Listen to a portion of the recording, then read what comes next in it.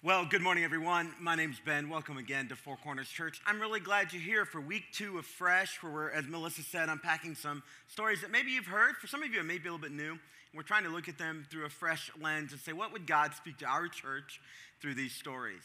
Well, over the last couple of weeks, my family and I have been in Florida on vacation, and we're so grateful to serve a church that allows us to take time off. You'd be surprised how many pastors don't get to do that, and believes that me and my wife and our kids having a healthy dynamic in our home is important, and having time off to do that. So thank you to all of you who have stepped up and helped make that happen. It's a big deal. We're going to turn in our Bibles today to Judges chapter 13. Judges chapter 13. And while you're turning there, I want to echo what Melissa said to you. I was so proud of Pastor Will and the team that stepped up last week. I thought he did a phenomenal job. That's all right. That's good. You know, my first time speaking, there were 12 people in the audience, and 5 of them were my family members. And so to stand on this stage to give your first kind of public to adults message can be a bit intimidating. And as Melissa said, I thought he slayed it and just did a great job. We're going to talk about Samson today. Samson's story is pretty amazing. It's one of my favorites from my childhood because it was all about Samson, the strong man. Samson the strong man. And Samson, I don't know what you know about him, but his story is in the Bible in the book of Judges. In fact, he's the last of the judges in that book. Let me give you a little background to that story because it'll help you to understand the point of the story for us today. The book of Judges comes at a time before Israel has been unified together under a king.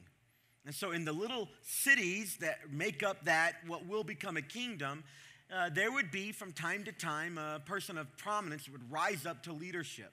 He was called, or she was called, a judge. And they sat in the seat of declaring a certain amount of law. They brought peace and calm to a time when things were turbulent. And in the story of Judges, you see the culmination of some 12 to 13 different judges that are mentioned in this book. But there's a cycle I want to take you through that happens in the book of Judges, and you can follow along with me in your sermon notes. They look like this. There's a cycle that happens with each one of these judges that's important for our conversation today. The cycle that happens is that God's people do pretty well for a while. Like, they're committed to God, they follow God, they want to be connected to God, and then they fall away. Things of God aren't as important to them. The stuff of life takes their attention. The laws that God has instructed them to follow don't get followed. They fall away. And because God loves them, he sends them warnings and reminders to come back to him. Well, this cycle of falling away and coming back to God happens multiple times in the book of Judges. And in each one of those seasons, when Israel, God's people, falls away from God, God sends them a judge to bring to their mind the importance of walking with the Lord. And that's what I hope this story actually does for you today. I hope it brings to your mind, maybe for the first time, perhaps for a lot of us as a reminder, it brings to your mind the importance of following God. These judges in the book of Judges, these leaders of these relatively small areas that rise up, they serve in some capacity as a savior for that area. They're going through a rough time, and God raises up a person, and he delivers them from their difficult situation.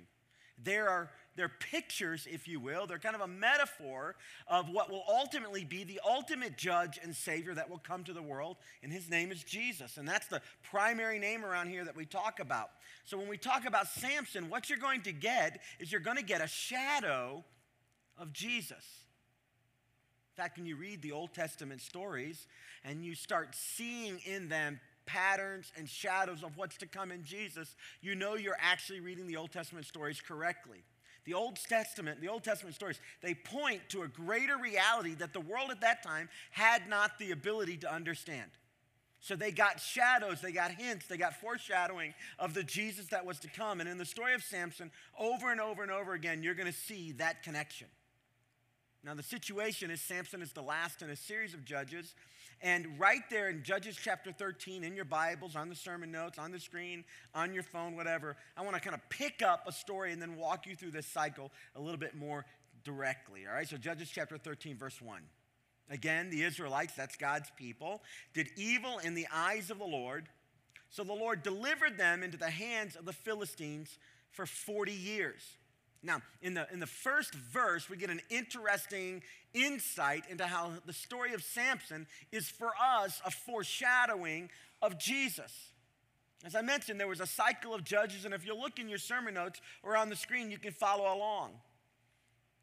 In fact, in Judges chapter 3, you see it very well. In about Judges chapter 7, you see the same cycle. You see the same cycle in about Judges chapter 11, repeated almost every time a judge is mentioned.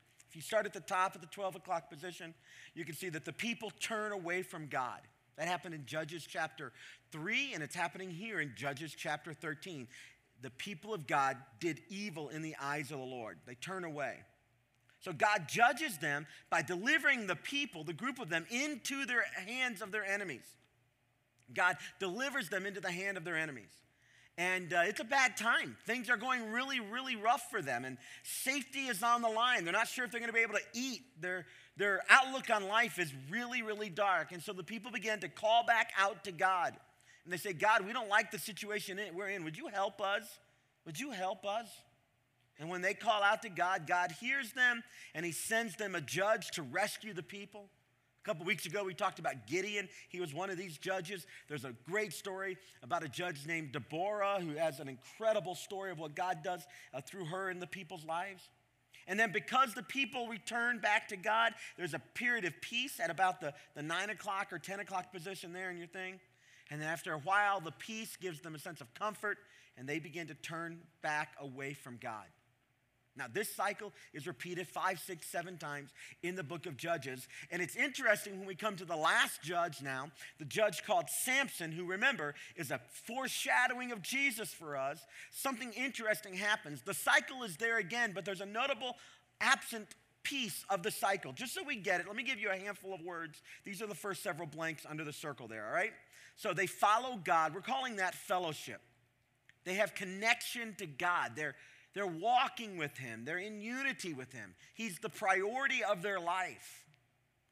And then there's idolatry. This is the Old Testament word where people raise up false gods and false values, and they follow them, and they direct their lives. They orient their lives towards these values, towards these idols, and their hearts are drawn away.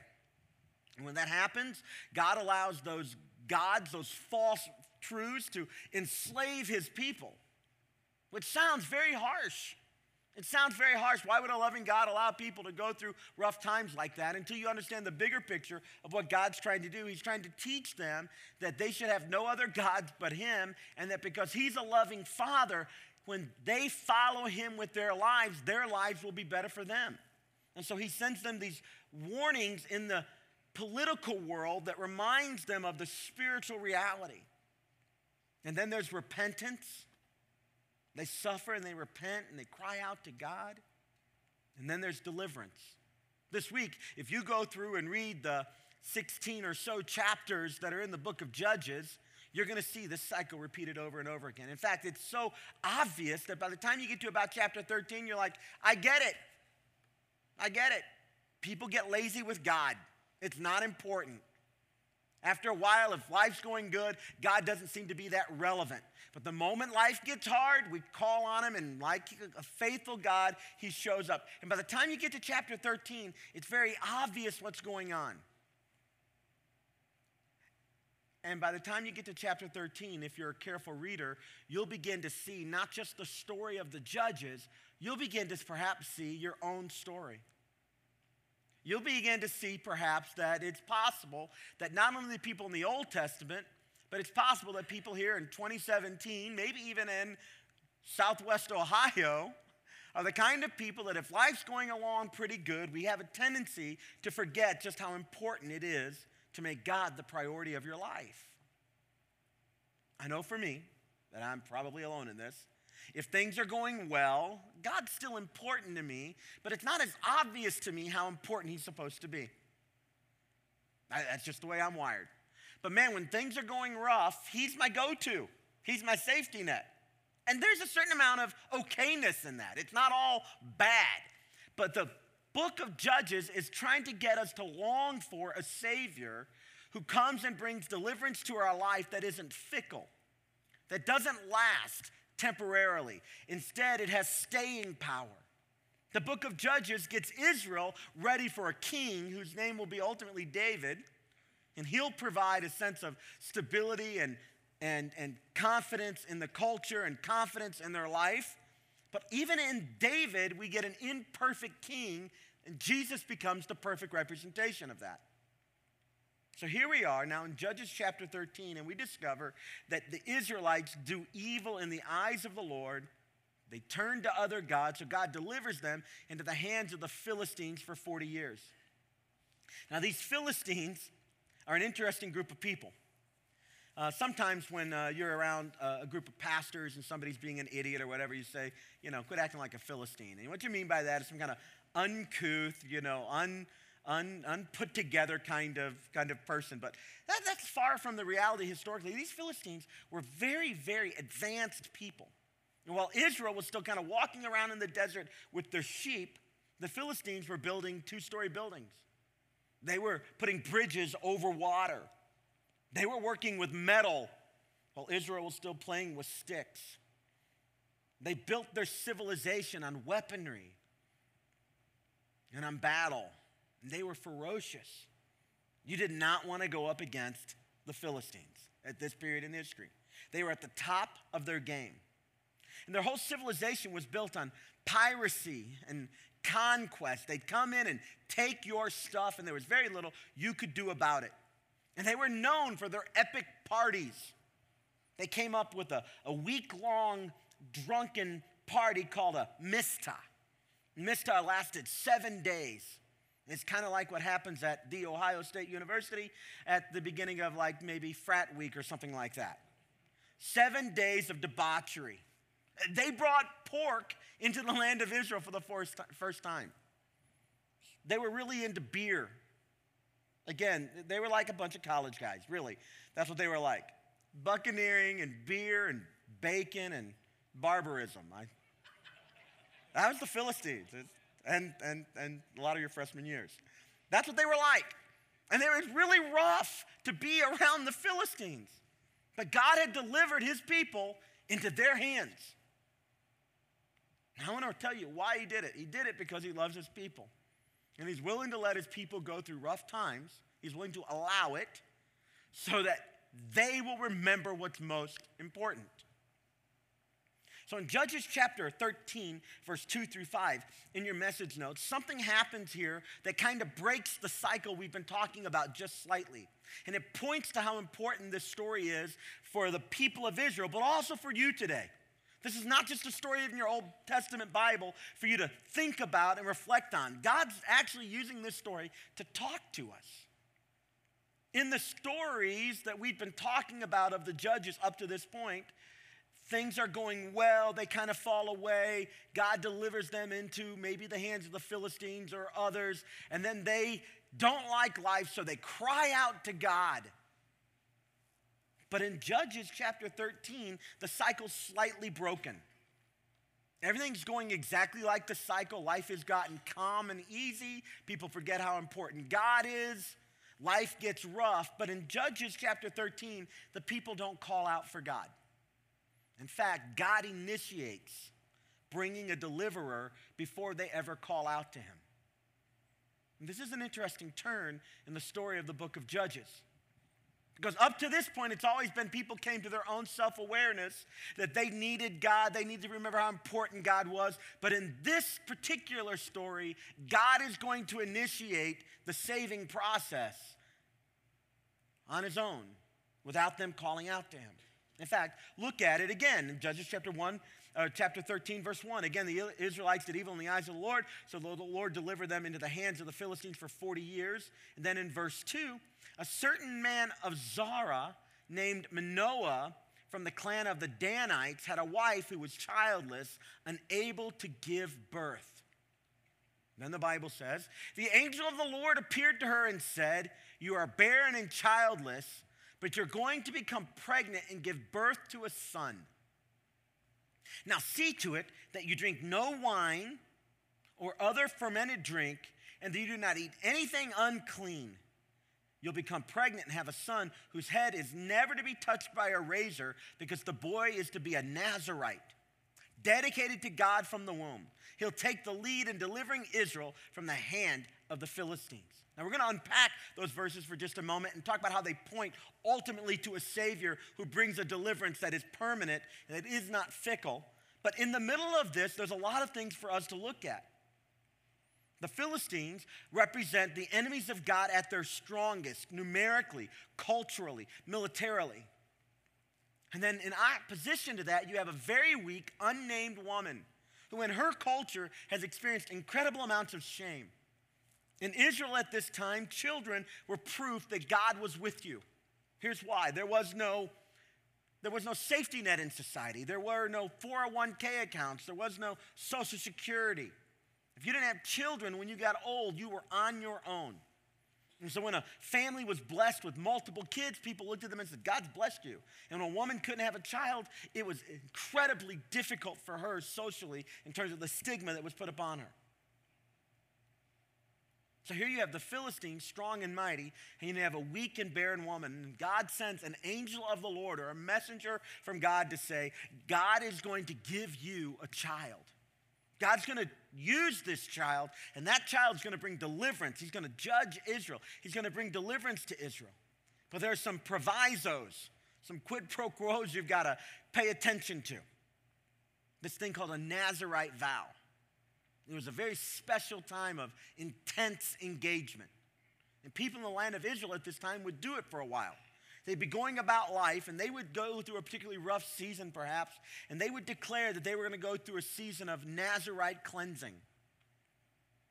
And so an adult man usually would go to a priest and declare his intentions to take the Nazirite vow, and he wouldn't touch any alcohol, in fact, anything from the vine, which meant he drank water, and the water there was not always great, but that's what you did. It meant that he wouldn't touch anything unclean, and that included a whole host of foods that were unable to be eaten, so his diet was incredibly restricted. And an adult man would go to the priest to make these commitments, and then the priest would often shave that person's head. And as the hair would grow back at the beginning of the Nazirite vow, over the course of the Nazirite vow, as the hair would grow back, that person would be reminded of their growth and their strength in the Lord. It was a slow process. About the time their hair would begin to, be visible again, they might be coming to the end of their Nazirite vow. It was a temporary season, but not for Samson. In fact, he was going to be so special. God had such plans for him that he was going to, from the time before he was born, his parents would participate in his Nazirite cleansing. Even the mom would not be allowed to drink anything from the vine. No wine, no grape juice, no Welch's, nothing at all. Now, this is in complete opposition to the Philistines. And then when the child would be born, he was to not, have his head cut. So Samson had very, very long hair. And this Nazirite vow became a symbol, in fact, became the symbol of his strength before God. And yet when you read his life, you're going to discover that all the things that were meant to be important to him get cast aside. Samson's one of those heroes in the Bible that you're not supposed to emulate. It's one of the reasons why I love God's word. When it gives us our heroes, it doesn't give us a clean, anesthetized version of history. It gives us the raw facts. All the heroes, save one, in the Bible were flawed human beings. All the deliverers were imperfect deliverers except for one. Everybody that came and did great things in the name of God had a backstory. They often had a current story. And God saw to it that these stories would be placed in our Bible to teach us about God and about us. And when we read the story of Samson, we get not just a little glimpse into Israel's history, although we do. We get a foreshadowing of who Jesus is and how he's the ultimate deliverer, but we get a picture of ourselves as well. And when you look at this woman, there are a couple of things that become very, very clear. We're told the dad, we're told where the dad is from, we're told the dad's name, but we're not told all the woman's name. But we're told she's going to be given a special blessing in the pregnancy that she's about to have. And this kind of echoes forward several hundred years to a time when another woman is going to receive a similar message, that she's going to give birth to a Savior who's going to save the world. This woman, like the woman in our story, is of low estate. She's in a shame-filled position, both of them. And both of them are told that God's going to do something inside of them that's going to ultimately produce incredible things outside of them. It's pretty remarkable, the parallels between the story of Samson and ultimately the story of Jesus. At the bottom of your sermon notes, here's a statement for us to kind of rally around. It's interesting that when you look at this story that the people haven't called out to God, God initiates. So our statement goes like this, that God saves people often who are not crying out for help. This is a sign of his grace in action. It reminds me of a few statements that maybe you haven't thought about in a while. That God doesn't love the lovely, he makes lovely those he loves. God doesn't save the strong, he makes strong those he saves. And God doesn't choose righteous people, but he makes the people he chooses righteous. It's the way God works. Now, up till this point in the story, Israel's been calling out to God, but in this point, God initiates and says, I'm going to send you a Savior. Why does he do it? Simply because he loves them. Simply because they are his people. This is an example of what God began to do in the story of Moses in Deuteronomy chapter 7. Look at your sermon notes. These are the words that Israel received from God early in their journey with the Lord. Here's what the Bible says. The Lord did not set his affection on you and choose you because you were numerous, more numerous than other people. For you were the fewest of the people. But it was because the Lord loved you and kept the oath he swore to your ancestors that he brought you out with a mighty hand and redeemed you from the land of slavery, from the power of Pharaoh, king of Egypt. Now therefore, know therefore, that the Lord your God is God. He is a faithful God, keeping his covenant of love to 1,000 generations of those who love him and keep his commandments. Israel was constantly reminded that God loved them simply because he loved them. It wasn't anything they had to offer. In fact, in this part of the story, they don't even call out to God. He just is the God of love, and he can't help it. He just loves people. So when you read the story of Samson, you're reminded of a couple of very important themes that speak to every follower of Jesus today. That God initiated his extension of relationship to us before we even began to pursue him.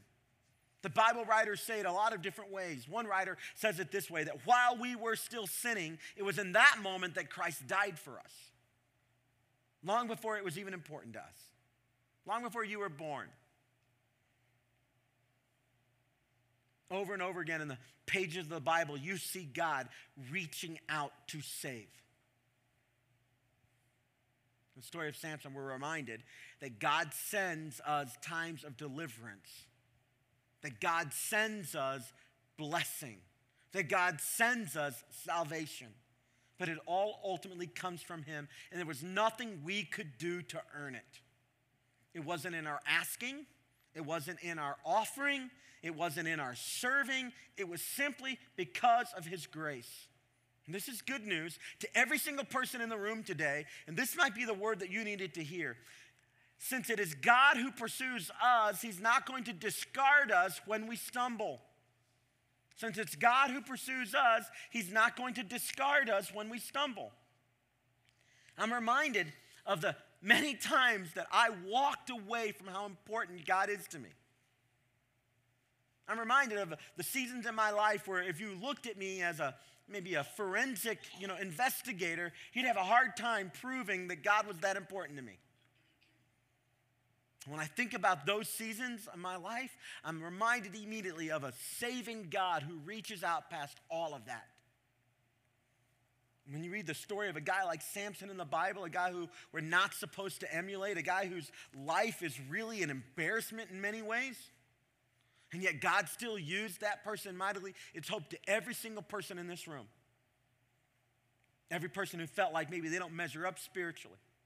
There are Christians, followers of Jesus better. And even if they started now, they're behind the eight ball. Or people who have, a checkered past, perhaps. When I think about the grace of God that has been extended to me, I'm also thinking about the grace of God that gets extended through us.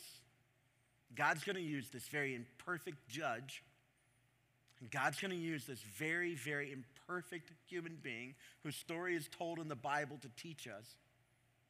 He's going to use him to remind us that not only can he save us and ultimately make us right with him, but he can still do great things in our life and through our lives.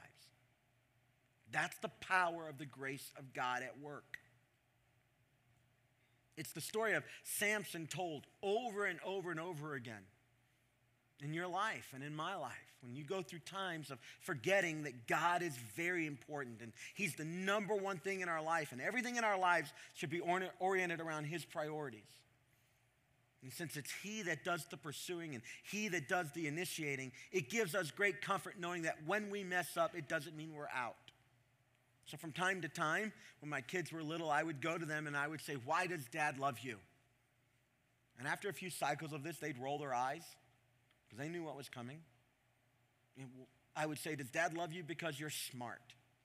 And they would say, "No." And as they got older, they got a little cocky. They would say, "But we are very smart."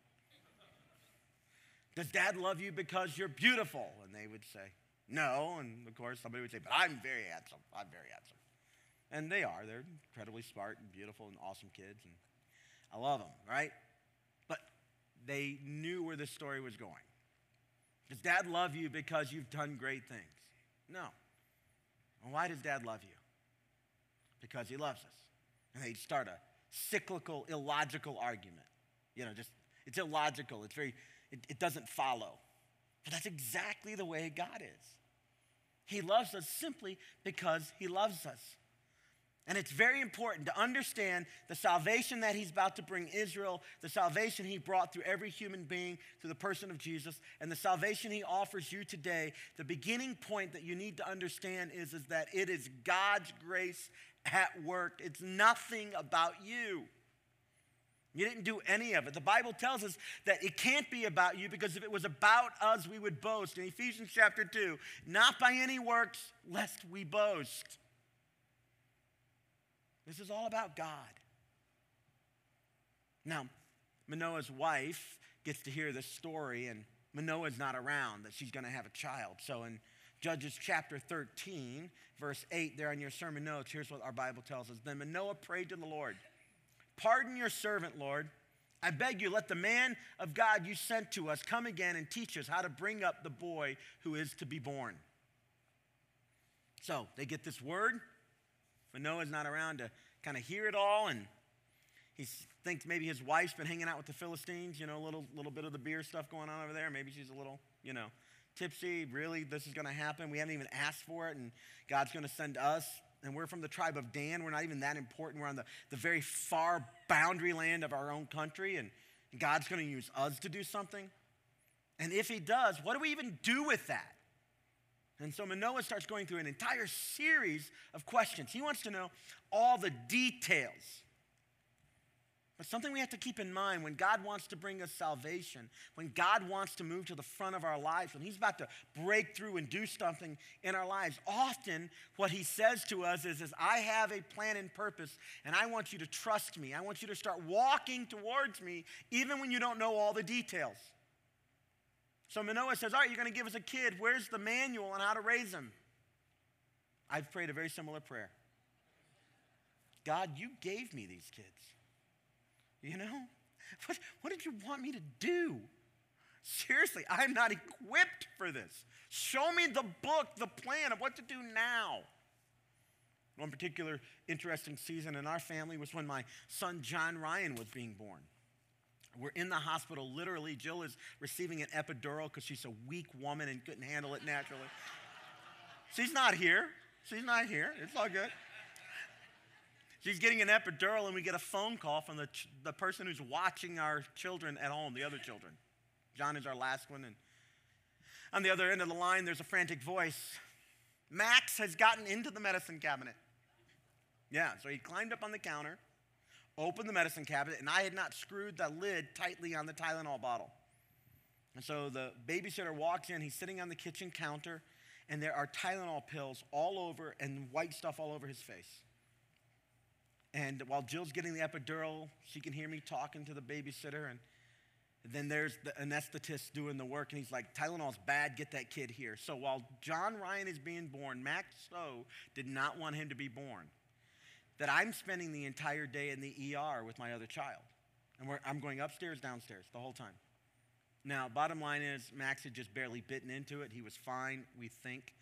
We've wondered if that wasn't the cause of many problems to follow. But they don't give you a manual for this stuff. And so Manoah says, all right, I hear you, God, I want it, but what do I do? How do I do this? So Manoah wants details, but God says to him instead, this is who I am. There's a little lesson, a spiritual lesson for all of us, that often when we're called to do things, we want the details of what it's supposed to look like. We want to get rid of all the questions. And often what God does is he says, I'm going to give you a bigger picture of me. I'm not going to answer your questions about details, but by the time we get done, you're going to see me more clearly. You're going to know who I am better. In fact, it's the process of trusting me with the details. Just start walking now and keep your eyes on me. We want explanation, but God gives us a revelation. We want explanations, but God gives us revelations. And the revelation is always a bigger picture of him. Now, I don't know what you brought in with you today. I don't know where it is you're calling out and asking God to help. My hunch is in a room this size, the possibilities are, pretty broad. It's a physical thing. It's a financial thing. It's a relational thing. It's an emotional thing. It's a big thing. And we want to trust God, but we're wondering often about the details. That's natural. That's what Manoah's doing. That's what I've done. But what I've learned over walking with Jesus for a number of years now is that instead of answering my questions about all the details, sometimes God just says to me, look more clearly at me. Keep your eyes on me. Just keep walking in the direction I called you to go. And at the end of that process, I get a clearer picture of just how complete his salvation is. But it requires a certain amount of stretching of my faith. And I read the story of Samson. This is not a story so much of a man who was just physically strong and did great things. It's a story of a man who had some physical strength because God empowered him. But in almost every other category of life, he is an infant. He's undeveloped. He's immature. He's impulsive. He forgets what's important. He's easily distracted. And yet God still uses him. So in chapter 13, verse 17 through 18, we're getting the story again of how Samson's coming into the world. Then Manoah inquired of the angel of the Lord. And he says to him, here's an interesting turn in this story. What is your name? So that we may honor you when your word comes true. Then this messenger of God says, why do you ask my name? It is beyond understanding. Now the translators, when they translated from the original languages into the English Bibles we have, they struggle at this phrase.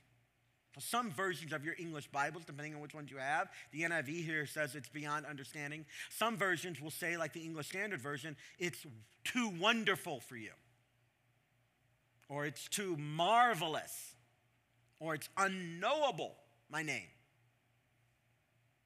And this is a quick little picture to all of us reading this story that God, even the very names of God and the things that are deeply connected to God sometimes are beyond our full grasp.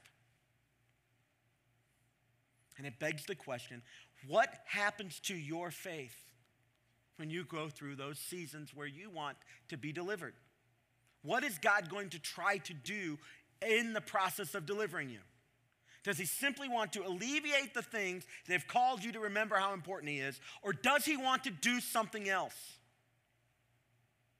And I want to suggest to you today that if you're in a position where you're calling out to God, that what he wants to do is help you, of course. But God is so much more than a cosmic helper. What he wants to do is totally captivate your imagination. He wants to grab hold of your thoughts. He wants to give you a picture of him that will literally blow your mind. It's too wonderful. It's beyond understanding. It's huge. He wants to be so big in your life that everything else gets its right place, somewhere well below him. Which means the challenges we're going through, the things that we need delivered from, even if we're overwhelmed by their might, like the Israelites were overwhelmed by the Philistines, the answer is always to be found in a bigger picture of God, a grander picture of who he is and his nature and his activity in our lives and in this world.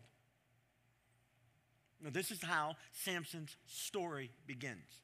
And next week, I'll give a part 2 to Samson. We'll get into some of the details of his life. And I want to give you an overview real quick so you can see where we're going and you can see just how complete is the salvation of our Lord. Samson had some big, big failures in his life. There were 4 of them. I'm going to give them to you. His first big failure in life was compromise. Over the course of his life, he's going to break all 3 provisions of his Nazirite vow. All 3 provisions. His hair is going to get cut. He loves the wine. He loves it. It's a big problem. And he's always going to unclean things, ceremonially unclean. In one particular episode, he kills a lion with his bare hands, like rips it apart. In fact, when you read the text, it actually says he rips it apart like a man rips apart a lamb, as if that happened all the time.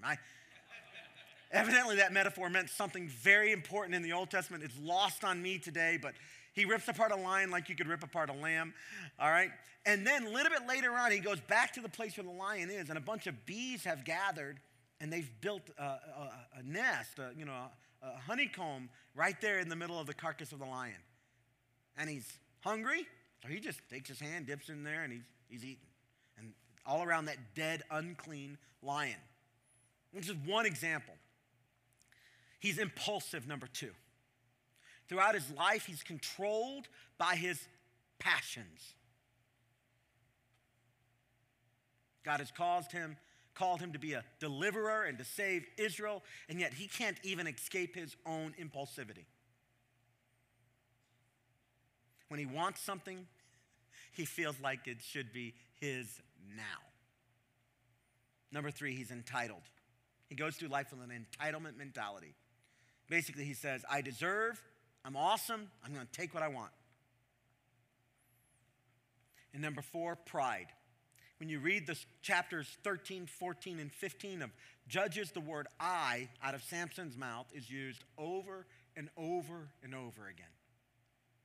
God has raised him up to deliver the people, but Samson's having a hard time with the hardest person he'll ever lead, himself. And that's true for you. The hardest person you'll ever have influence over is you. It's much more hard than the people you work with and the people who work for you and your spouse and your kids. Leading you is a full-time job. It is. And you're going to have to depend squarely on God for you to lead yourself well. Samson is called to deliver his people and remind them how important God is, but he's having a hard time remembering it himself. In Judges chapter 13, verse 23, Manoah and his wife again, but the wife answered, if the Lord had meant to kill us, he would not have accepted a burnt offering and a grain offering from our hands, nor shown us all these things that now, or now told us this. Shown us all these things, or now told us this. Here's why she said that. Her husband had said to her, hey, this messenger from God, I think we've looked into the face of God. We're going to die. And she's like, no, listen. If God wanted us to die, he wouldn't have told us all this. He wouldn't have started all this thing. But we can trust this here. And so here's this unnamed woman reminding Manoah that if God is a part of this, he can be trusted. God's process can be trusted. You can afford to make an investment here. You can afford to give your life to these things. Because if he meant for us to be taken out, he wouldn't have started all this wonderful stuff. I just want to remind you, those of you who've been walking with Jesus for a while, that he didn't bring you this far to leave you. He didn't lift you up so that he could put you down. He started something in you, and he's faithful and just to complete what he has started in you. His salvation is complete. And so in verse 24 then, words of the Lord come true to Samson's parents. The woman gave birth to a boy and named him Samson. He grew and the Lord blessed him. And the Spirit of the Lord began to stir while he was in, and then it names his little town in the province of Dan, between Zorah and Eshtaol. Now, we don't know where those places are, but if you had read the story in the original context, you'd know right where they are. They're on the very, very edge of the boundary of Israel. From Dan to Beersheba. That was the range of the country. So he's all the way up in the north. And his influence is going to spread, and it is. But he's going to go on a very interesting journey that we'll look at next week. But in your sermon notes, as a blank, Samson is an imperfect judge, but he points to Jesus, the perfect judge. In almost every way, the parallels are uncanny. And when we read stories like this, the point is not to know more about the story. The point isn't even for you and I to imagine ourselves fully as Samson, although there are parallels in our lives. The point is that we're supposed to get a picture of the God who saves. And I want to remind you of a few lessons we've learned along our short journey so far.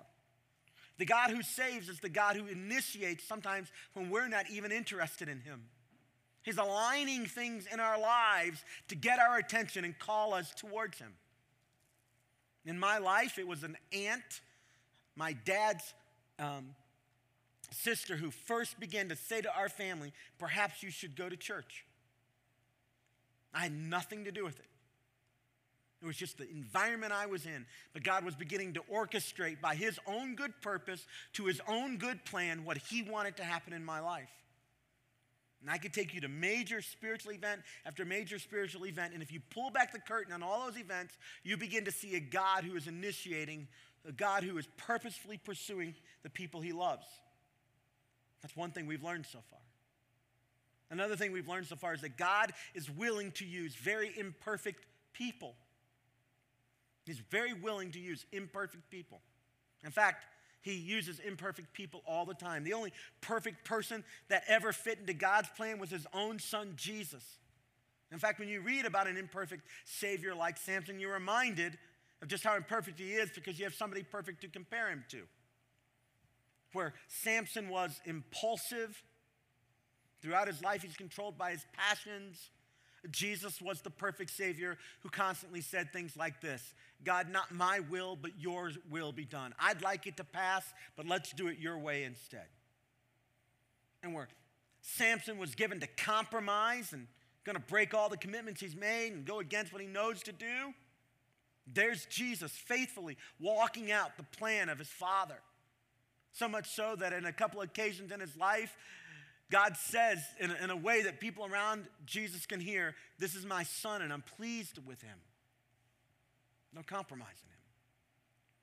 And where Samson, the imperfect judge, feels entitled, I deserve this, I think I'm awesome, Paul reminds us that Jesus was in heaven with the Father. He lived a royal, regal life, but he took off his royal robes and chose to take on the form of a servant. Nothing entitled about that Savior. And where Samson was full of pride, the Bible talks about Jesus emptying himself. We're called to die to self and become a servant like our Savior. We read these stories of the Old Testament, and they all point us towards the one who is the ultimate deliverer, the ultimate Savior. And our eyes are drawn away from just what's in front of us and the challenges we're going through, as real and pressing as they are, and we're called to get a bigger picture of the one who sends salvation. It's a call actually to worship him. Remember, Israel's sin was often they would turn away from the one true God and they would worship false gods. And so part of the delivering process was to turn their eyes back in worship to the one true God. And that's why for me, when I'm on vacation, honestly, one of the things I miss most about this place is standing with my church family and focusing my thoughts and my mind in worship on my unbelievable, incredible, perfect Savior. And when we sing songs like You Define Me, You Declare the Reality in My Life, it begins to do a little messing with my reality in a good way. Because I can very clearly see what's in front of me and the challenges I know. But I can't sing songs like that and give myself to an environment where he is being lifted up for very long until my perspective begins to shift on the things of this earth. In fact, they begin to grow strangely dim. And his face begins to shine. I miss that when I'm not here.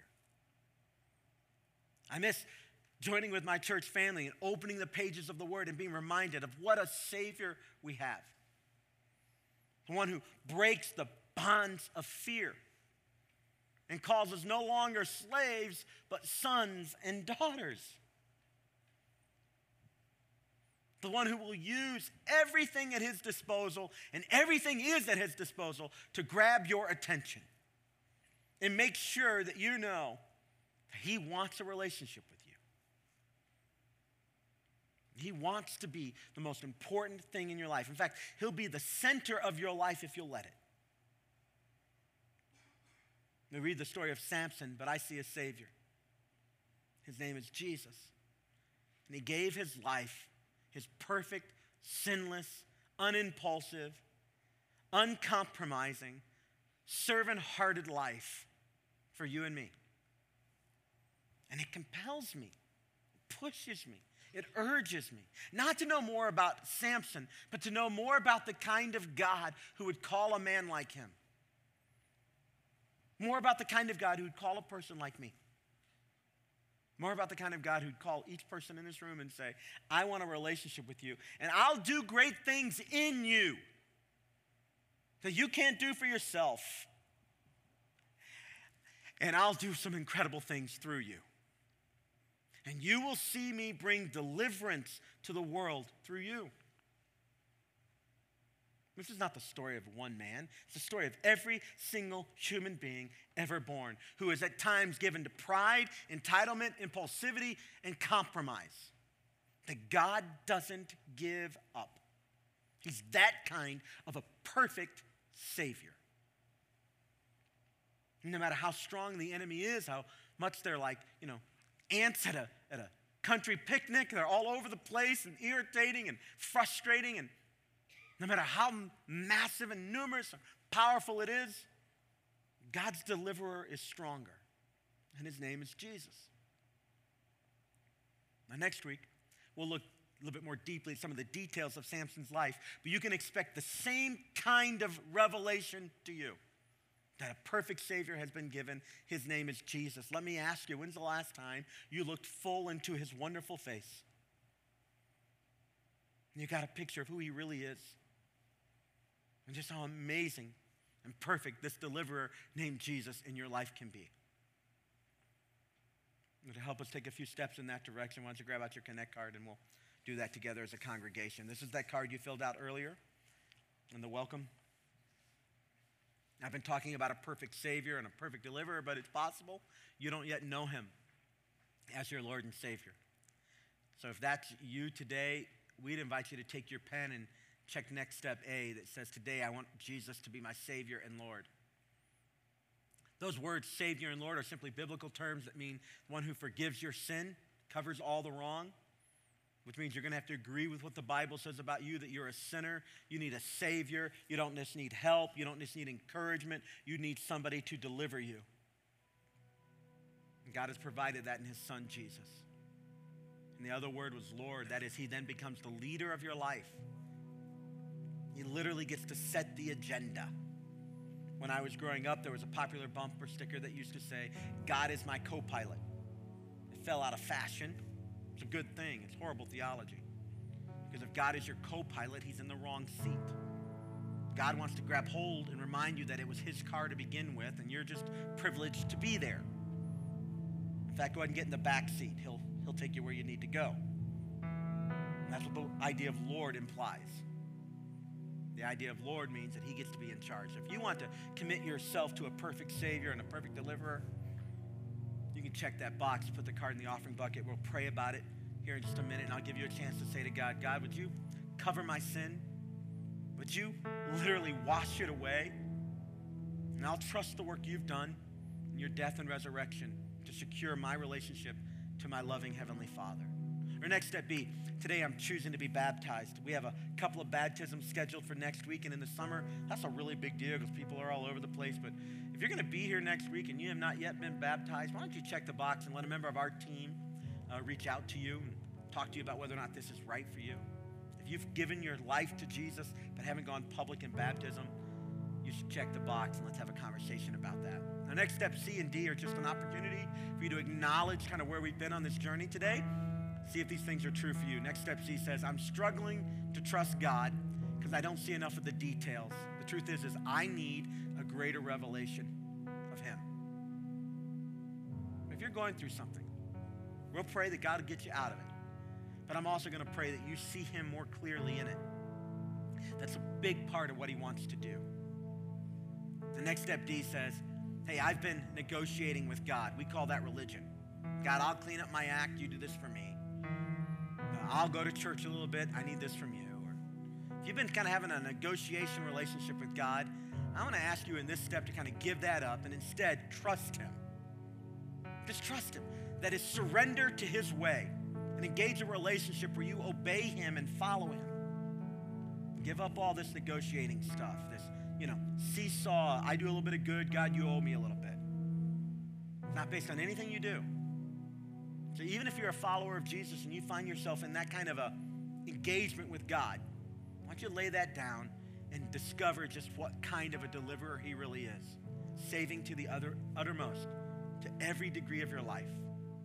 And finally, next step E is about what's going on in our church life. I'm happy to announce we've hired a new student pastor, and next Sunday, he and his wife will be on our stage, and you'll have a chance to meet him. I'm just asking you in this step to pray and make it a priority to help greet him and his wife, Travis, and his wife, Andrea, here next Sunday on July 16th. And then again, for parents of students, we have a meet and greet on July 30th. If you'll check this box, I'll send you those details so you can be at those events. Let's pray about these things right now. Father, I want to thank you that you're a perfect Savior. You're the perfect deliverer. And there's no situation we're in that is too far gone. There's no problem we're having that is too big for you. You're more powerful. You see the end from the beginning. And God, I want to pray that today, all across this room, that every single person, man, woman, child, gets a bigger picture of you. That as we've lifted our voices and our eyes in song to you earlier, as we've opened the pages of your word today to learn from the Holy Scriptures, I pray, God, that we would be reminded of just how amazing you are. That even in the next few moments, our hearts would be softened. We'd receive a revelation of who you are. And the things of this world would grow strangely dim as we look into your beautiful face. Lord, I pray for the men and women in this room who are making you their Lord and Savior. They're saying, God, I've done enough on my own. I'm ready to trust you. I'm ready to give my life to a full and complete and total perfect deliverer. So I trust you, Jesus. The work that you did on the cross in covering my sin and the power of your resurrection.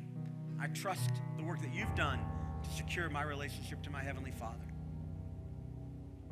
God, I pray that as a church, every time we gathered, every time we get together, when we sing, when we pray, when we serve, when we open your word, that we would see you more clearly. I pray this in the name of Jesus, God's strong and holy Son. Amen and amen.